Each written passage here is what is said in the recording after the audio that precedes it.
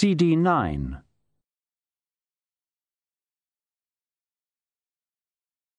A world of silence. No sound up here except the rush of wind through the feathers. Up here the world is round, bordered by a band of sea. The viewpoint is from horizon to horizon. The sun is closer, and yet looking down, looking for shapes, down in the farmland on the edge of the wilderness, on a small hill, a tiny moving dome, ridiculously exposed. No sound but the rush of wind through the feathers as the eagle pulls in its wings and drops like an arrow, the world spinning around the little moving shape that is the focus of all the eagle's attention. Closer, and talons down, grip, and rise. Brutha opened his eyes. His back was merely agonizing. He'd long ago got used to switching off pain. But he was spread-eagled on a surface, his arms and legs chained to something he couldn't see. Sky above, the towering frontage of the temple to one side. By turning his head a little, he could see the silent crowd, and the brown metal of the iron turtle. He could smell smoke. Someone was just tightening the shackles on his hand. Brutha looked over at the Inquisitor. Now, what was it he had to say? Oh, yes. "The turtle moves," he mumbled. The man sighed. "Not this one, friend," he said. The world spun under Om as the eagle sought for shell-cracking height, and his mind was besieged by the tortoise's existential dread of being off the ground. And Brutha's thoughts bright and clear this close to death. "I'm on my back, and I'm getting hotter, and I'm going to die.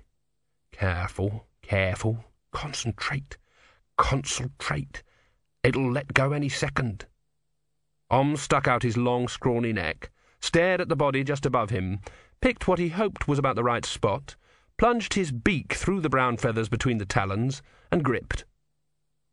The eagle blinked. No tortoise had ever done that to an eagle anywhere else in history. Om's thoughts arrived in the little silvery world of its mind. "We don't want to hurt one another now, do we?" The eagle blinked again. Eagles have never evolved much imagination or forethought, beyond that necessary to know that a turtle smashes when you drop it on the rocks. But it was forming a mental picture of what happened when you let go of a heavy tortoise that was still intimately gripping an essential bit of you. Its eyes watered. Another thought crept into its mind. "Now, you play ball with me, I'll play ball with you. Understand? This is important. This is what I want you to do." The eagle soared on a thermal off the hot rocks and sped towards the distant gleam of the citadel. No tortoise had ever done this before, no tortoise in the whole universe. But no tortoise had ever been a god, and knew the unwritten motto of the Quisition, "Cuius testiculus habes, habeas cardia et cerebellum." When you have their full attention in your grip, their hearts and minds will follow. Ern pushed his way through the crowds, with Fergman trailing behind. That was the best and the worst of civil war, at least at the start. Everyone wore the same uniform. It was much easier when you picked enemies who were a different colour, or at least spoke with a funny accent. You could call them gooks or something. It made things easier. "Hey," Ern thought, "this is nearly philosophy. Pity, I probably won't live to tell anyone." The big doors were ajar. The crowd was silent and very attentive. He craned forward to see, and then looked up at the soldier beside him. It was Simony. "I thought—" "It didn't work," said Simony bitterly. "Did you—" "We did everything. Something broke." "It must be the steel they make here," said Ern. "The link pins on—" "That doesn't matter now," said Simony. The flat tones of his voice made Ern follow the eyes of the crowd. There was another iron turtle there, a proper model of a turtle, mounted on a sort of open gridwork of metal bars in which a couple of inquisitors were even now lighting a fire, and chained to the back of the turtle. "Who's that?" "Brutha." "What?" "I don't know what happened. He hit Vorbis. Or didn't hit him, or something. It enraged him anyway. Vorbis stopped the ceremony right there and then." Ern glanced at the deacon. Not Cenobiarch yet, so uncrowned. Among the eams and bishops standing uncertainly in the open doorway, his bald head gleamed in the morning light. "Come on, then," said Ern. "Come on what?" "We can rush the steps and save him." "There's more of them than there are of us," said Simony. "Well, haven't there always been?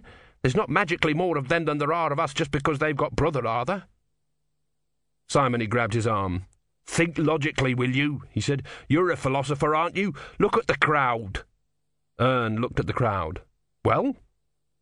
"They don't like it." Simony turned. "Look, brother's going to die anyway, but this way it'll mean something. People don't really understand about the shape of the universe and all that stuff, but they'll remember what Vorbis did to a man, right? We can make brother's death a symbol for people, don't you see?" Ern stared at the distant figure of brother. It was naked except for a loincloth. "A symbol?" he said. His throat was dry. "It has to be." He remembered Didactylos saying the world was a funny place, and he thought distantly it really was. Here people were about to roast someone to death, but they'd left his loincloth on out of respectability. You had to laugh, otherwise you'd go mad. "You know," he said, turning to Simony, "now I know Vorbis is evil. He burned my city. Well, the Sortians do it sometimes, and we burn theirs. It's just war. It's all part of history. And he lies and cheats and claws power for himself, and lots of people do that too. But you know what's special? Do you know what it is?" "Of course," said Simony. "It's what he's doing to—" "It's what he's done to you." "What?" "He turns other people into copies of himself." Simony's grip was like a vice. "You're saying I'm like him?" "Once you said you'd cut him down," said Ern. "Now you're thinking like him." "So we rush them, then," said Simony. "I'm sure of maybe 400 on our side, so I give the signal and a few hundred of us attack thousands of them, and he dies anyway and we die too. What difference does that make?" Ern's face was grey with horror now. "You mean you don't know?" he said. Some of the crowd looked round curiously at him. "You don't know?" he said. The sky was blue. The sun wasn't high enough yet to turn it into Omnia's normal copper bowl. Brutha turned his head again towards the sun. It was about a width above the horizon, although if Didactylos's theories about the speed of light were correct, it was really setting thousands of years in the future. It was eclipsed by the head of Vorbis. "Hot yet, brother?" said the deacon. "Warm? It will get warmer." There was a disturbance in the crowd. Someone was shouting. Vorbis ignored it. "Nothing you want to say?" he said. "Can't you manage even a curse? Not even a curse?" "You never heard said Brutha. "You never believed. You never, ever heard his voice. All you heard were the echoes inside your own mind." "Really? But I am the Cenobiarch, and you are going to burn for treachery and heresy," said Vorbis. "So much for perhaps." "There will be justice," said Brutha. "If there is no justice, there is nothing." He was aware of a small voice in his head, too faint yet to distinguish words. "Justice," said Vorbis. The idea seemed to enrage him. He spun around to the crowd of bishops. "Did you hear him? There will be justice. Has judged through me. This is justice." There was a speck in the sun now, speeding towards the citadel, and the little voice was saying, "Left, left, left, up, left, left, right a bit, up, left, left." The mass of metal under him was getting uncomfortably hot. "He comes now," said Brutha. Vorbis waved his hand to the great facade of the temple. "Men built this, we built this," he said. "And what did do? Comes. Let him come. Let him judge between us." "He comes now," Brutha repeated. "The god." People looked apprehensively upwards. There was that moment, just one moment, when the world holds its breath and against all experience waits for a miracle. "Up, left, now when I say 3. 1, 2, 3. "Vorbis," croaked Brutha. "What?" snapped the deacon. "You're going to die," It was hardly a whisper, but it bounced off the bronze doors and carried across the place. It made people uneasy, although they couldn't quite say why. The eagle sped across the square, so low that people ducked. Then it cleared the roof of the temple and curved away towards the mountains. The watchers relaxed. It was only an eagle. For a moment there, just for a moment. No one saw the tiny speck tumbling down from the sky. Don't put your faith in gods, but you can believe in turtles. A feeling of rushing wind in Brutha's mind, and a voice, "Oh, bugger! Oh! Even Vorbis got a grip of himself. There had been just a moment when he'd seen the eagle, but no. He extended his arms and smiled beatifically at the sky. "I'm sorry," said Brutha. One or two people who had been watching Vorbis closely said later that there was just time for his expression to change before 2 pounds of tortoise, travelling at 3 meters a second, hit him between the eyes. It was a revelation. And that does something to people watching. For a start, they believe with all their heart. Brutha was aware of feet running up the steps and hands pulling at the chains, and then a voice. "One. He is mine." The great god rose over the temple, billowing and changing as the belief of thousands of people flowed into him. There were shapes there, of eagle-headed men, and bulls, and golden horns, but they tangled and flamed and fused into one another. 4 bolts of fire whirred out of the cloud and burst the chains holding Brutha. 2. He is Cenobiarch and Prophet of Prophets. The voice of theophany rumbled off the distant mountains. 3. Do I hear any objections? No? Good. The cloud had by now condensed into a shimmering golden figure, as tall as the temple. It leaned down until its face was a few feet away from Brutha, and in a whisper that boomed across the place, said, 4. Don't worry. This is just the start. You and me, kid. People are going to find out what wailing and gnashing of teeth really is. Another shaft of flame shot out and struck the temple doors. They slammed shut, and then the white-hot bronze melted, erasing the commandments of the centuries. 5. What shall it be, prophet? Brutha stood up unsteadily. Ern supported him by one arm and Simony by the other. He said, muzzily. 6. Your commandments. I thought they were supposed to come from you, said Brutha. I don't know if I can think of any.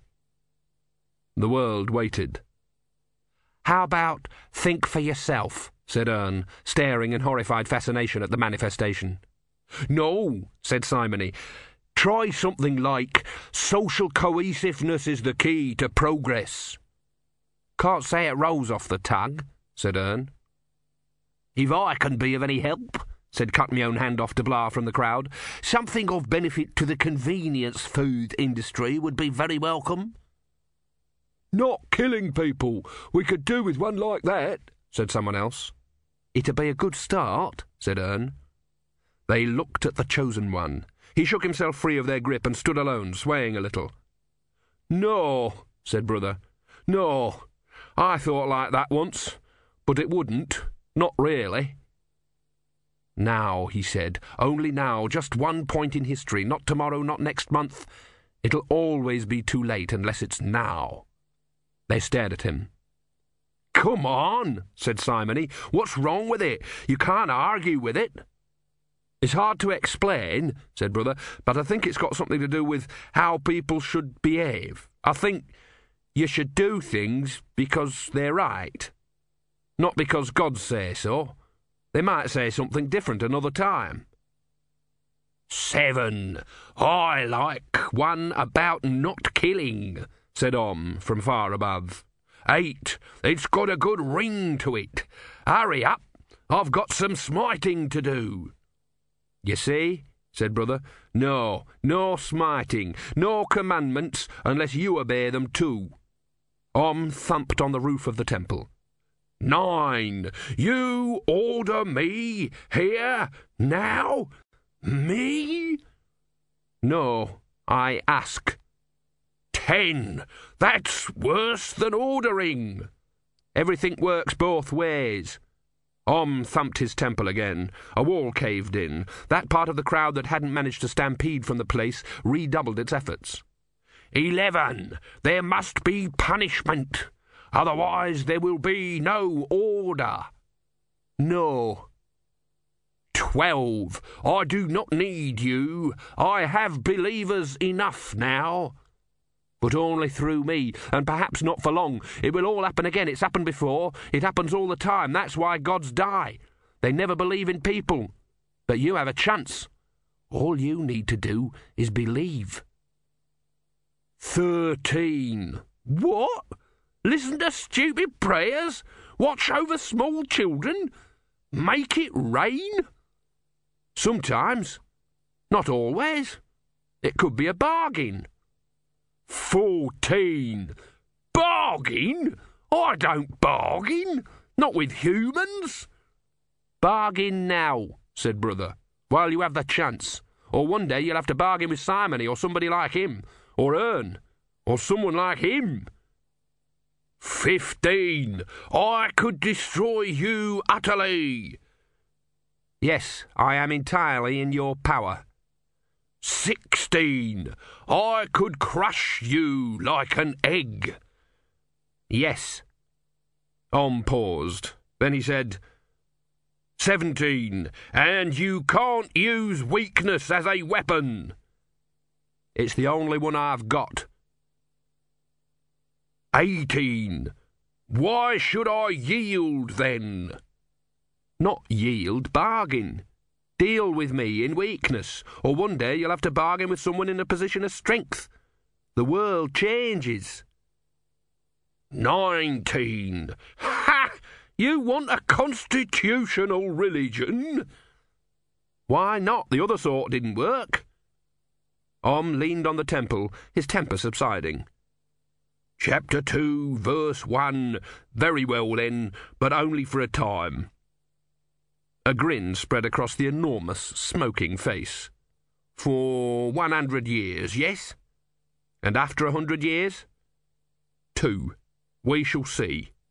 Agreed. A finger the length of a tree unfolded, descended, touched Brutha. 3. You have a persuasive way. You will need it. A fleet approaches. Ephebians, said Simony. 4. And Sortians, and Jellybabians, and Clatchians, every free country along the coast, to stamp out Omnia for good, or bad. You don't have many friends, do you? Said Ern. Even I don't like us much, and I am us, said Simony. He looked up at the god. Will you help? 5. You don't even believe in me. Yes, but I'm a practical man. 6. And brave, too, to declare atheism before your God. This doesn't change anything, you know, said Simony. Don't think you can get round me by existing. No help, said Brutha firmly. What? Said Simony. We'll need a mighty army against that lot. Yes, and we haven't got one, so we'll do it another way. You're crazy. Brutha's calmness was like a desert. This may be the case. We have to fight. Not yet. Simony clenched his fists in anger. Look, listen. We died for lies. For centuries we died for lies. He waved a hand towards the god. Now we've got a truth to die for. No. Men should die for lies, but the truth is too precious to die for. Simony's mouth opened and shut soundlessly as he sought for words. Finally, he found some from the dawn of his education. I was told it was the finest thing to die for a god, he mumbled. Vorbis said that, and he was stupid. You can die for your country or your people or your family, but for a god you should live fully and busily every day of a long life. And how long is that going to be? We shall see. Brutha looked up at You will not show yourself like this again?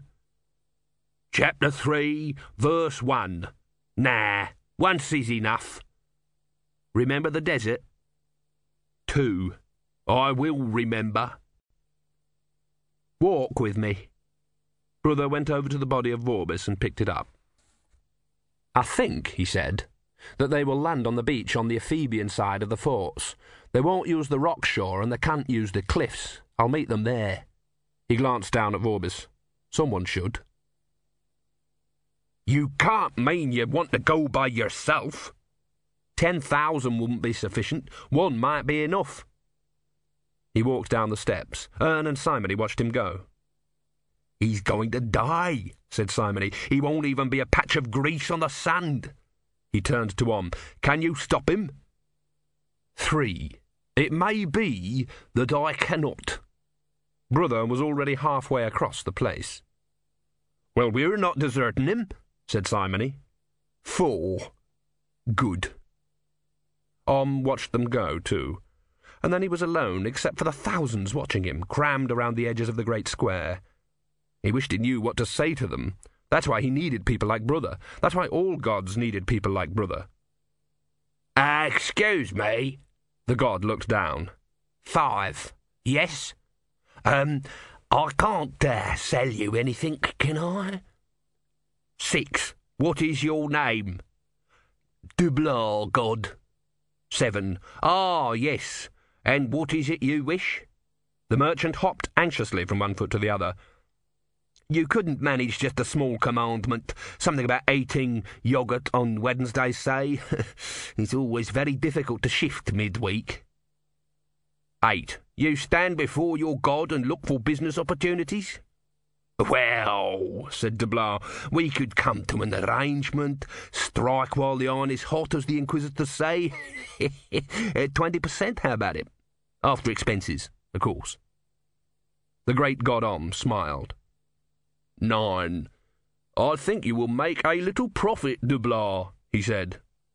Right, that's all I'm looking for. Just trying to make both ends hummus. 10. Tortoises. 10. Tortoises are to be left alone. Dublar put his head on one side. Doesn't sing, does it? He said. But tortoise necklaces, brooches, of course, tortoise shell. 11. No. Sorry, see what you mean. All right, tortoise statues, yes. I thought about them. Nice shape. Incidentally, you couldn't make a statue wobble every now and then, could you? Very good for business wobbling statues. The statue of Ossory wobbles every fast of Ossory, regular, by means of a small piston device operated in the basement, he said. But very good for the profits all the same. 12. You make me laugh, little prophet. Sell your tortoises by all means. Tell you the truth, said Dublar. I've already drawn a few designs, just now.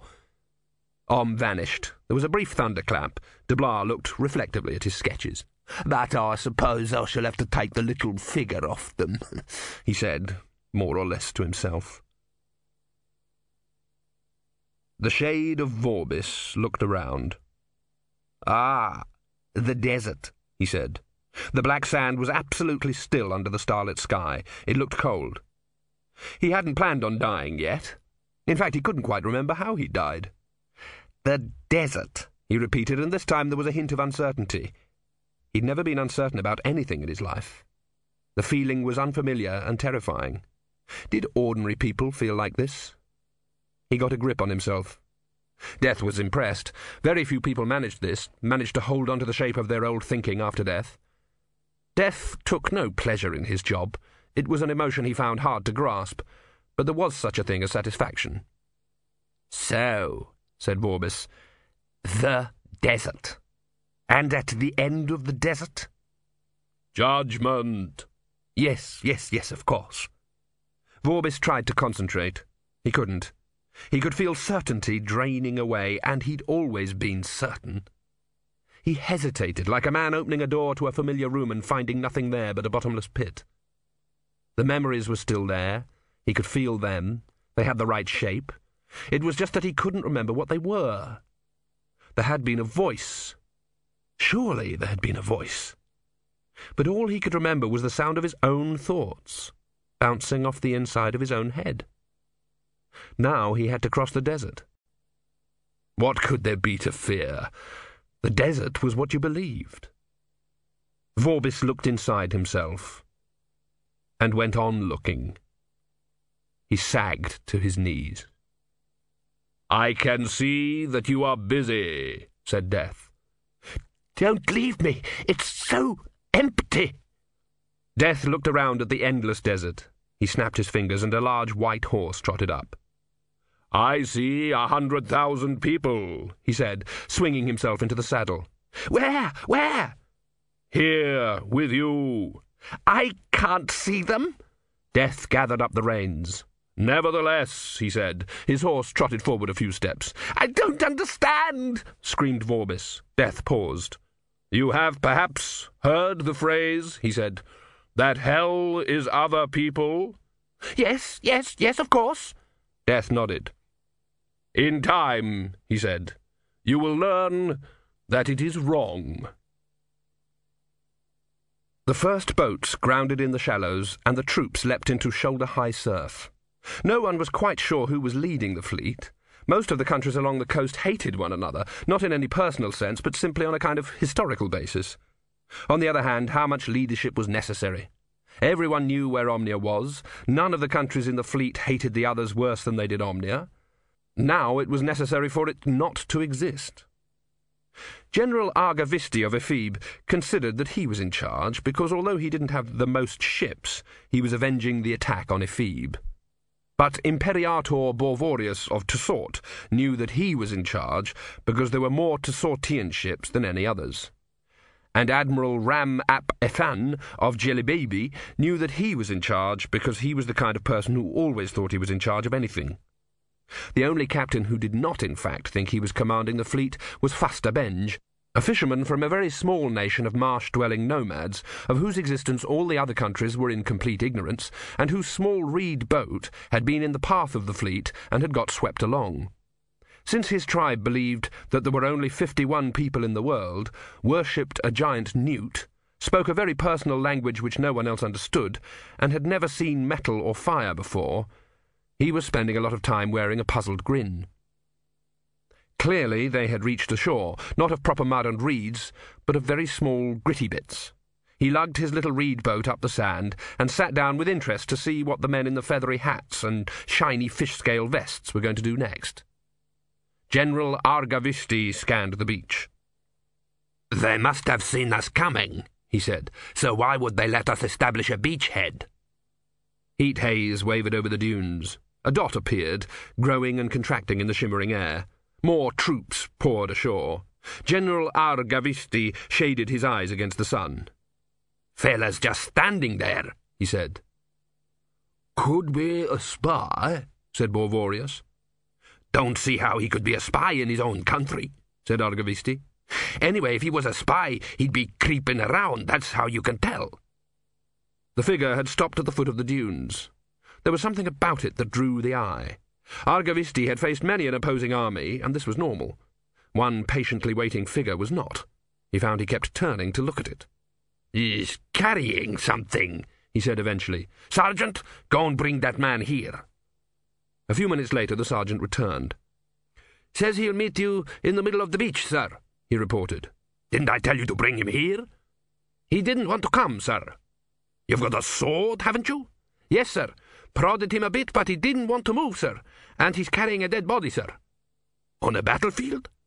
It's not bring your own, you know." "And, sir?" "What?" "He says he's probably the Cenobiarch, sir. Wants to talk about a peace treaty." "Ho, he does. Peace treaty. We know about peace treaties with Omnia. Go and tell... No, take a couple of men and bring him here." Brutha walked back between the soldiers, through the organised pandemonium of the camp. I ought to feel afraid, he thought. I was always afraid in the citadel, but not now. This is through fear and out the other side. Occasionally one of the soldiers would give him a push. It's not allowed for an enemy to walk freely into a camp, even if he wants to. He was brought before a trestle table, behind which sat 6 large men in various military styles, and one small, olive-skinned man who was gutting a fish and grinning hopefully at everyone. Well now, said Argavisti, Cenobiarch of Omnia, Brutha dropped Vorbis's body onto the sand. Their gaze followed it. I know him, said Borvorius. Vorbis? Someone killed him at last, eh? And will you stop trying to sell me fish? Does anyone know who this man is? He added, indicating Fastabenge. It was a tortoise, said Brutha. Was it? Not surprised, never did trust them, always creeping around. Look, I said no fish. He's not one of mine, I know that. Is he one of yours? Argavisti waved a hand irritably. Who sent you, boy? No one. I came by myself, but you could say I come from the future. Are you a philosopher? Where's your sponge? You've come to wage war on Omnia. This would not be a good idea. From Omnia's point of view, yes. From everyone's. You will probably defeat us, but not all of us, and then what will you do, leave a garrison forever? And eventually a new generation will retaliate. Why you did this won't mean anything to them. You'll be the oppressors. They'll fight. They might even win. And there'll be another war. And one day people will say, why didn't they sort it all out back then, on the beach, before it all started, before all those people died? Now we have that chance. Aren't we lucky? Argavisti stared at him. Then he nudged Borvorius. What did he say? Borvorius, who was better at thinking than the others, said, Are you talking about surrender? Yes, if that's the word. Argavisti exploded. You can't do that! Someone will have to. Please listen to me. Vorbis is dead. He's paid. Not enough. What about your soldiers? They tried to sack our city. Do your soldiers obey your orders? Certainly. And they'd cut me down here and now if you commanded it? I should say so. And I'm unarmed, said Brutha. The sun beat down on an awkward pause. When I say they'd obey, Argavisti began. We were not sent here to parley, said Borvorius abruptly. Vorbis's death changes nothing fundamental.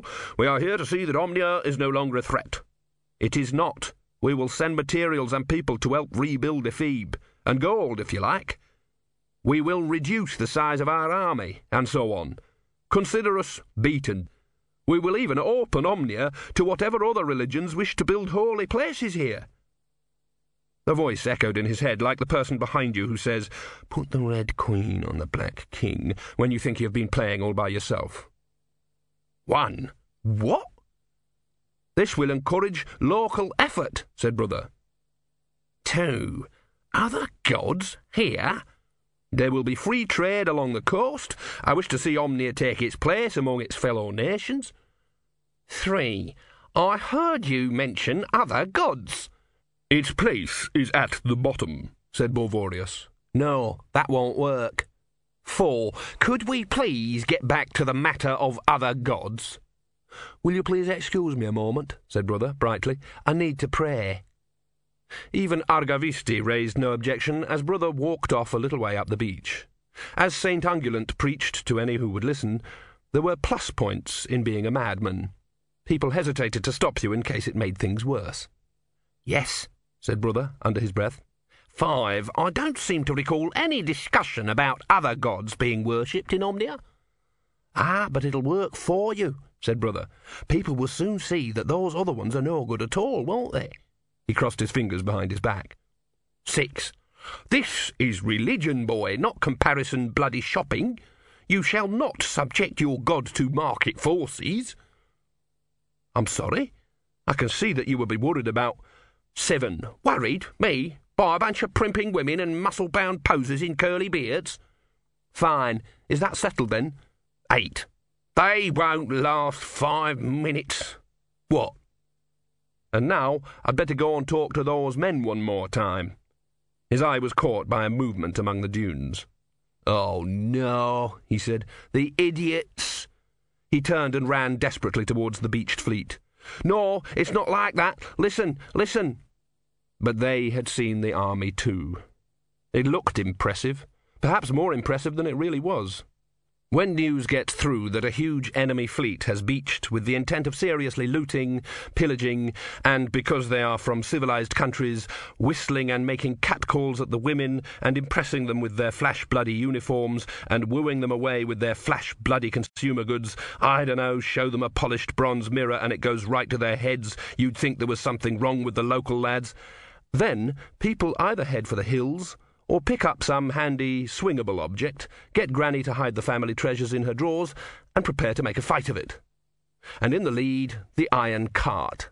Steam poured out of its funnel. Ern must have got it working again.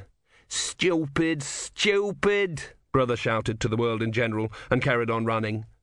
The fleet was already forming battle lines, and its commander, whichever he was amazed to see an apparent attack by one man.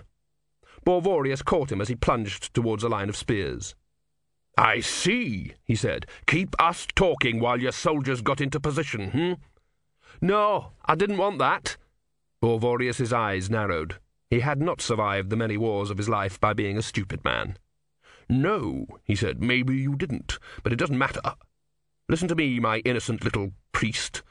Sometimes there has to be a war. Things go too far for words. There's other forces. Now, go back to your people. Maybe we'll both be alive when all this is over, and then we can talk. Fight first, talk after. That's how it works, boy. That's history. Now, go back."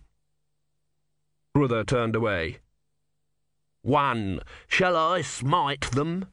No. 2. I could make them as dust. Just say the word. No, that's worse than war. 3. But you said a god must protect his people. What would we be if I told you to crush honest men? 4. Not stuck full of arrows? No. The Omnians were assembling among the dunes. A lot of them had clustered around the iron-shielded cart. Brutha looked at it through a mist of despair. "Didn't I say go down there alone?" he said. Simony, who was leaning against the turtle, gave him a grim smile. "Did it work?" he said. "I think it didn't." "I knew it. Sorry you had to find out. Things have a way of wanting to happen, see? Sometimes you get people facing off, and that's it." "But if only people would—" "Yeah, you could use that as a commandment." There was a clanging noise, and a hatch opened on the side of the turtle. Ern emerged, backwards, holding a spanner. "What is this thing?" said Brutha. "It's a machine for fighting," said Simony. "The turtle moves, eh?" "For fighting Ephebians," said Brutha. Ern turned around. "What?" he said. "You've built this thing to fight Ephebians?" "Well, no, said Ern, looking bewildered. "We're fighting Ephebians." "Everyone," said Simony. "But I'm an Ephe... I never—" Brutha looked at the spiked wheels and the saw-edged plates around the edge of the turtle. "It's a device that goes by itself," said Ern. "We were going to use it for... look, I never wanted it to—" "We need it now," said Simony. "Which we?" "What comes out of the big long spout thing at the front?" said Brutha. "Steam," said Ern, dully. "It's connected to the safety valve." "Oh." "It comes out very hot," said Ern, sagging even more. "Oh?" "Scalding, in fact." Brutha's gaze drifted from the steam funnel to the rotating knives. "Very philosophical," he said. "We were going to use it against Vorbis," said Ern. "And now you're not. It's going to be used against Ephebians. You know, I used to think I was stupid, and then I met philosophers." Simony broke the silence by patting Brutha on the shoulder. "It will all work out," he said. "We won't lose. After all," he smiled encouragingly, "we have God on our side." Brutha turned. His fist shot out. It wasn't a scientific blow, but it was hard enough to spin Simony around. He clutched his chin. "What was that for? Isn't this what you wanted?" "We get the gods we deserve," said Brutha, "and I think we don't deserve any. Stupid, stupid. The sanest man I've met this year lives up a pole in the desert. Stupid, I think I ought to join him." 1. "Why?" "Gods and men, men and gods," said Brutha. Everything happens because things have happened before. Stupid. 2. But you are the chosen one. Choose someone else. Brutha strode off through the ragged army. No one tried to stop him. He reached the path that led up to the cliffs and did not even turn to look at the battle lines. Aren't you going to watch the battle? I need someone to watch the battle. Didactylos was sitting on a rock, his hands folded on his stick. Oh, hello, said Brutha bitterly. Welcome to Omnia. It helps if you're philosophical about it, said Didactylos. But there's no reason to fight. Yes, there is. Honour and revenge and duty and, well, things like that. Do you really think so? I thought philosophers were supposed to be logical. Didactylos shrugged. Well, the way I see it, logic is only a way of being ignorant by numbers. I thought it would all be over when Vorbis was dead. Didactylos stared into his inner world. It takes a long time for people like Vorbis to die. They leave echoes in history. I know what you mean. How's Ern's steam machine? Said Didactylos. I think he's a bit upset about it, said Brutha. Didactylos cackled and banged his stick on the ground. He's learning. Everything works both ways. It should do, said Brutha. Something like a golden comet sped across the sky of the Discworld. Soared like an eagle, buoyed up by the freshness, by the strength of the belief. For as long as it lasted, anyway. Belief this hot, this desperate, never lasted long. Human minds could not sustain it, but while it did last, he was strong. The central spire of Cori Celesti rises up from the mountains at the hub, 10 vertical miles of green ice and snow, topped by the turrets and domes of Dun Manifesting. There the gods of the Discworld live. At the least, any god who is anybody. And it is strange that although it takes years of effort and work and scheming for a god to get there, once there they never seem to do a lot apart from drink too much and indulge in a little mild corruption. Many systems of government follow the same broad lines. They play games. They tend to be very simple games because gods are easily bored by complicated things. It is strange that while small gods can have one aim in mind for millions of years, are in fact one aim, large gods seem to have the attention span of the common mosquito. And style? If the gods of the Discworld were people, they would think that 3 plastered ducks is a bit avant-garde. There was a double door at the end of the main hall. It rocked to a thunderous knocking. The gods looked up vaguely from their various preoccupations, shrugged and turned away. The doors burst inward. Strode through the debris, looking around with the air of one who has a search to complete and not a lot of time to do it in. Right, he said. Io, god of thunder, looked up from his throne and waved his hammer threateningly. Who are you? Strode towards the throne, picked up Io by his toga, and gave a quick jab with his forehead. Hardly anyone really believes in thunder gods anymore. Ow! Listen, friend, I've got no time for talking to some panty-waster in a sheet. Where's the gods of Ephebe and Tessort? Io, clutching at his nose, waved vaguely towards the centre of the hall. You didn't have to do that, he said reproachfully.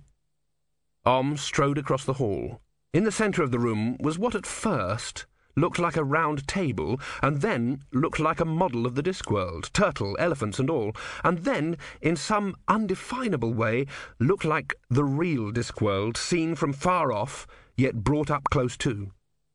There was something subtly wrong about the distances, a feeling of vast space curled up small.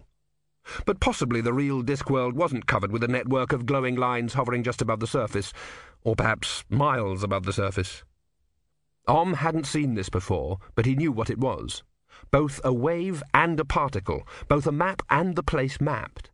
If he focused on the tiny glittering dome on top of the tiny Cori Celesti, he would undoubtedly see himself, looking down on an even smaller model, and so on, down to the point where the universe coiled up like the tail of an ammonite, a kind of creature that lived millions of years ago and never believed in any gods at all.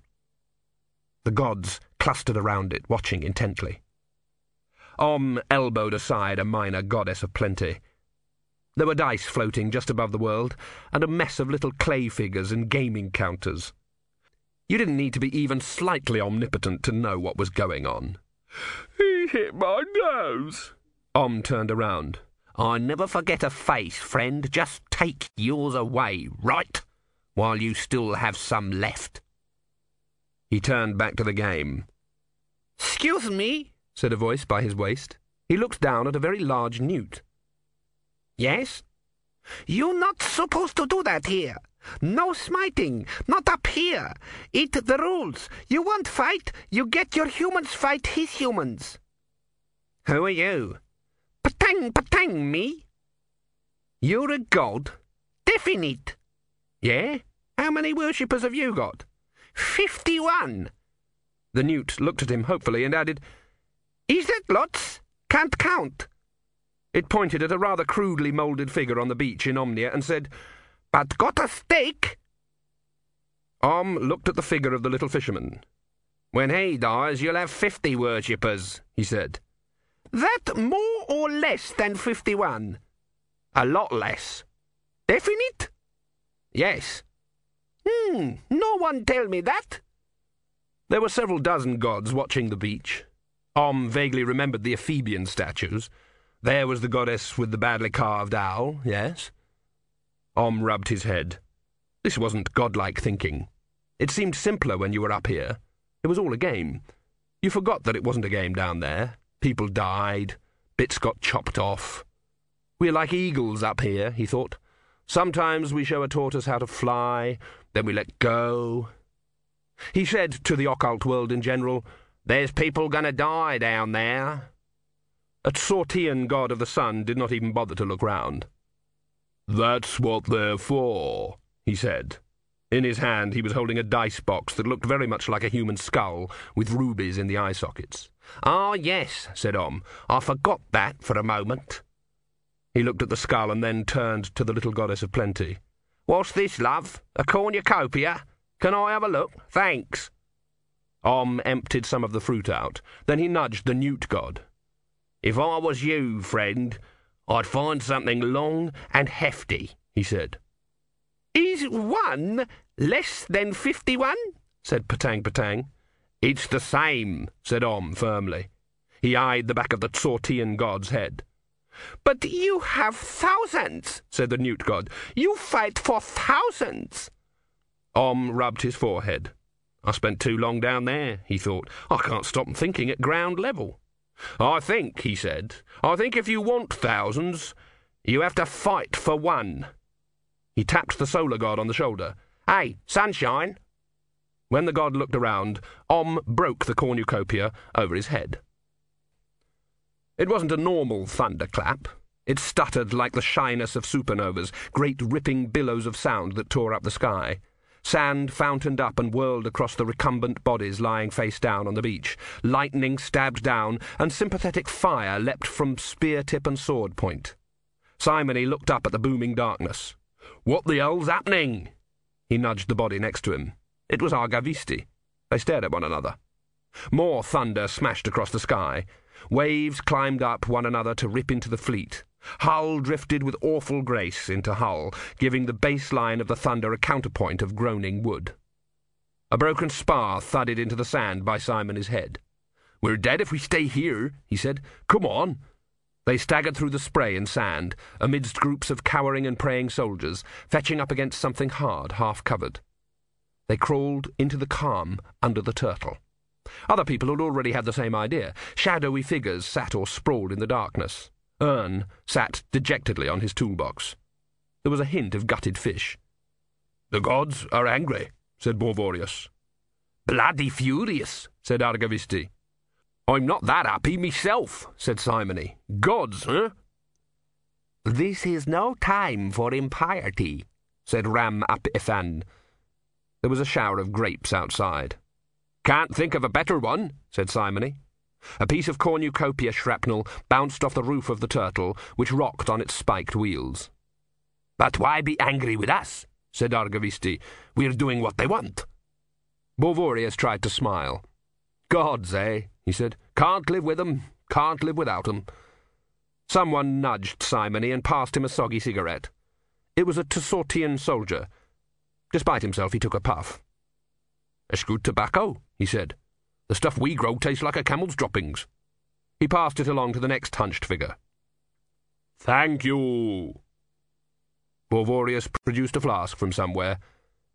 "Will you go to hell if you have a drop of spirit?" he said.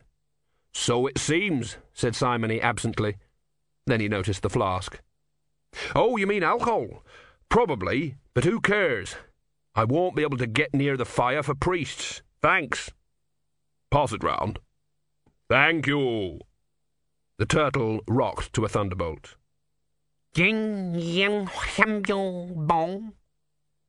They all looked at the pieces of raw fish and Fasterbenge's hopeful expression. "I could rake some of the coals out of the firebox from here," said Ern after a while. Someone tapped Simony on the shoulder, creating a strange tingling sensation. "Thank you. I have to go." As he took it, he was aware of the rush of air, a sudden breath in the universe. He looked around in time to see a wave lift a ship out of the water and smash it against the dunes. A distant scream coloured the wind. The soldiers stared. "There were people under there," said Argavisti. Simony dropped the flask. "Come on," he said. And no one, as they hauled on timbers in the teeth of the gale, as Ern applied everything he knew about levers, as they used their helmets as shovels to dig under the wreckage, asked who it was they were digging for, or what kind of uniform they'd been wearing. Fog rolled in on the wind, hot and flashing with electricity, and still the sea pounded down. Simony hauled on a spar, and then found the weight lessen as someone grasped the other end. He looked up into Brutha's eyes. "Don't say anything," said Brutha. "Gods are doing this to us." "Don't say anything." "I've got to know. It's better than us doing this to us, isn't it? There's still people who never got off the ships. No one ever said it was going to be nice." Simony pulled aside some planking. There was a man there, armour and leather so stained as to be unrecognisable, but alive. "Listen," said Simony as the wind whipped at him. "I'm not giving in. You haven't won. I'm not doing this for any sort of god, whether they exist or not. I'm doing it for other people. And stop smiling like that." A couple of dice dropped onto the sand. They sparkled and crackled for a while and then evaporated. The sea calmed. The fog went ragged and curled into nothingness. There was still a haze in the air, but the sun was at least visible again, if only as a brighter area in the dome of the sky. Once again there was the sensation of the universe drawing breath. The gods appeared, transparent and shimmering, in and out of focus. The sun glinted off a hint of golden curls and wings and lyres. When they spoke in unison, their voices drifting ahead or trailing behind the others, as always happens when a group of people are trying to faithfully repeat something they've been told to say. Om was in the throng, standing right behind the Tessortian god of thunder, with a far-away expression on his face. It was noticeable, if only to Brutha, that the thunder god's right arm disappeared behind his own back in a way that, if such a thing could be imagined, would suggest that someone was twisting it to the edge of pain. What the god said was heard by each combatant in his own language, and according to his own understanding. It boiled down to 1. This is not a game. 2. Here and now you are alive. And then it was over. "You'd make a good bishop," said Brutha. "Me?" said Didactylos. "I'm a philosopher." "Good. It's about time we had one." "And an Ephebian." "Good. You can think up a better way of ruling the country. Priests shouldn't do it. They can't think about it properly, nor can soldiers." "Thank you," said Simony. They were sitting in the Cenobiach's garden. Far overhead an eagle circled, looking for anything that wasn't a tortoise. "I like the idea of democracy. You have to have someone everyone distrusts," said Brutha. "That way everyone's happy. Think about it. Simony?" "Yes." "I'm making you head of the Quisition." "What?" "I want it stopped, and I want it stopped the hard way." "You want me to kill all the Inquisitors, right?" "No, that's the easy way. I want as few deaths as possible. Those who enjoyed it, perhaps, but only those. Now, where's Ern?" The moving turtle was still on the beach, wheels buried in the sand, blown about by the storm. Ern had been too embarrassed to try to unearth it. "The last I saw he was tinkering with the door mechanism," said Didactylos. "Never happier than when he's tinkering with things." "Yes, we shall have to find things to keep him occupied. Irrigation, architecture, that sort of thing." "And what are you going to do?" said Simony. "I've got to copy out the library," said Brutha. "But you can't read and write," said Didactylos. "No, but I can see and draw. 2 copies, 1 to keep here. Plenty of room when we burn the Septuagint," said Simony. "No burning of anything. You have to take a step at a time," said Brutha. He looked out at the shimmering line of the desert. Funny, he'd been as happy as he'd ever been in the desert. "And then," he began. "Yes?" Brutha lowered his eyes to the farmlands and villages around the citadel. He sighed. "And then we'd better get on with things," he said. "Every day." Faster Benge rode home in a thoughtful frame of mind. It had been a very good few days. He'd met a lot of new people and sold quite a lot of fish. Patang, with his lesser servants, had talked personally to him, making him promise not to wage war on some place he'd never heard of. He'd agreed. Faster Benge's people had no word for war, since they had no one to fight, and life was quite tough enough as it was. Patang's words had arrived as, "Remember when Pachamoj hit his uncle with the big rock? Like that, only more worse." Some of the new people had shown him this amazing way of making lightning. You hit this rock with this piece of hard stuff, and you got little bits of lightning which dropped onto dry stuff, which got red and hot like the sun. If you put more wood on it, it got bigger, and if you put a fish on, it got black. But if you were quick, it didn't get black, but got brown and tasted better than anything he'd ever tasted, although this was not difficult. And he'd been given some knives, not made out of rock and cloth, not made out of reeds, and all in all, life was looking up for Faster Benge and his people. He wasn't sure why lots of people would want to hit Pachamoj's uncle with a big rock, but it definitely escalated the pace of technological progress. No one, not even Brutha, noticed that old Lutze wasn't around anymore. Not being noticed, either as being present or absent, is part of a history monk's stock in trade. In fact, he'd packed his broom and his bonsai mountains, and had gone by secret tunnels and devious means to the hidden valley in the central peaks, where the abbot was waiting for him. The abbot was playing chess in the long gallery that overlooked the valleys. Fountains bubbled in the gardens, and swallows flew in and out of the windows. "All went well," said the abbot without looking up. "Very well, Lord," said Lutze. "I had to notch things a little, though." "I wish you wouldn't do that sort of thing," said the abbot, fingering a pawn. "You'll overstep the mark one day." "It's the history we've got these days," said Lutze. "Very shoddy stuff, Lord. I have to patch it up all the time." Yes. We used to get much better history in the old days." "Things were always better than they are now. It's in the nature of things." "Yes, Lord." "Lord," the abbot looked up in mild exasperation. You know the books say that Brutha died and there was a century of terrible warfare?" "You know my eyesight isn't what it was, Lutze." "Well, it's not entirely like that now." "Just so long as it all turns out all right in the end," said the abbot. "Yes, Lord," said the history monk. "There are a few weeks before your next assignment. Why don't you have a little rest?" "Thank you, Lord. I thought I might go down to the forest and watch a few falling trees." Good practice. Mind always on the job, eh?"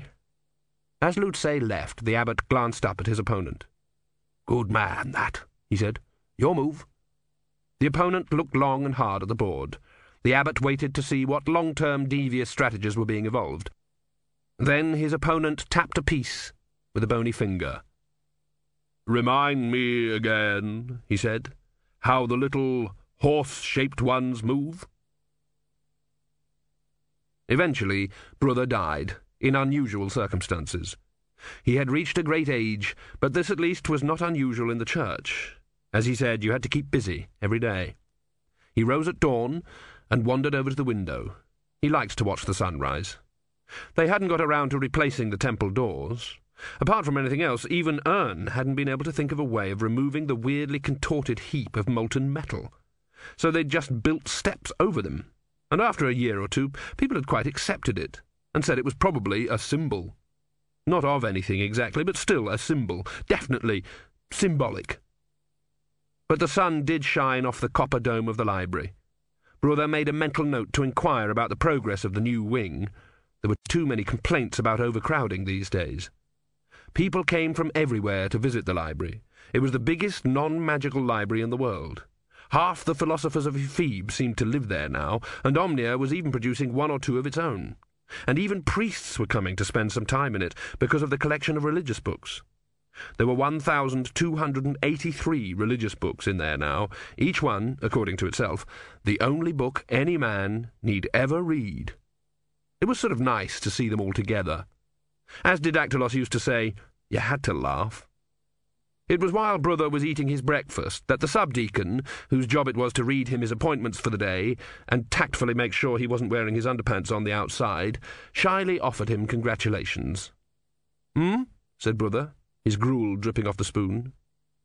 100 years, said the subdeacon, since you walked in the desert, sir. Really? I thought it was 50 years. Can't be more than 60 years, boy.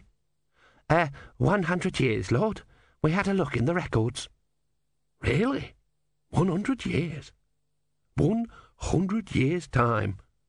Brutha laid down his spoon very carefully and stared at the plain white wall opposite him. The subdeacon found himself turning to see what it was the Cenobiarch was looking at, but there was nothing, only the whiteness of the wall.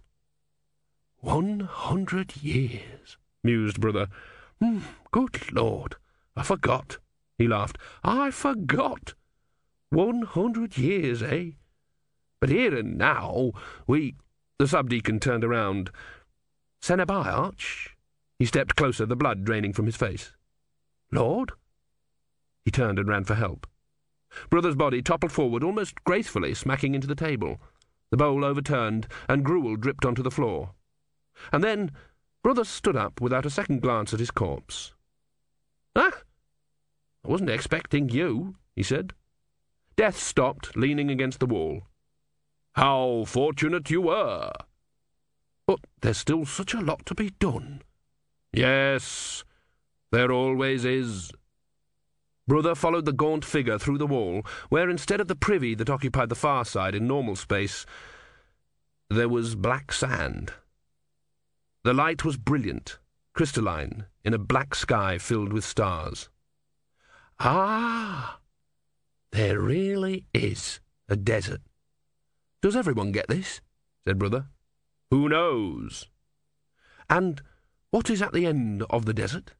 Judgment. Brutha considered this. Which end? Death grinned and stepped aside. What Brutha had thought was a rock in the sand was a hunched figure sitting clutching its knees. It looked paralysed with fear. He stared. Vorbis? He said. He looked at Death. But Vorbis died 100 years ago.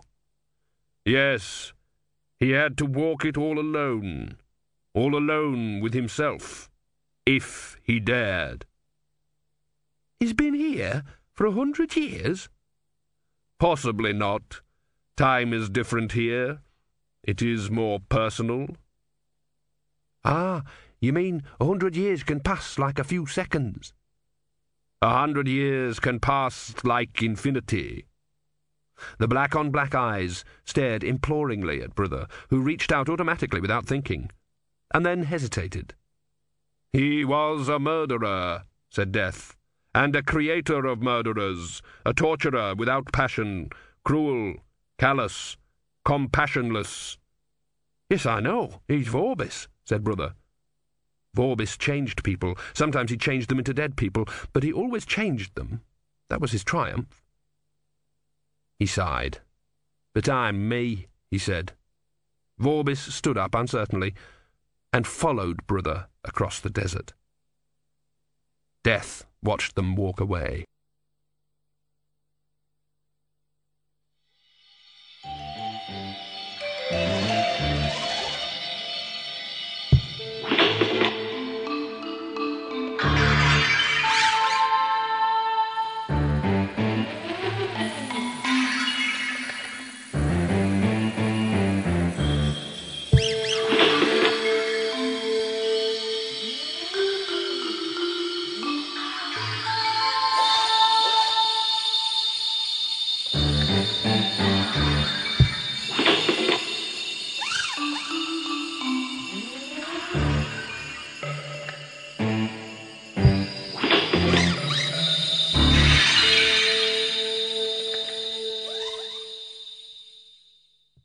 That is the end of Small Gods, written by Terry Pratchett, and it was read by Nigel Planer.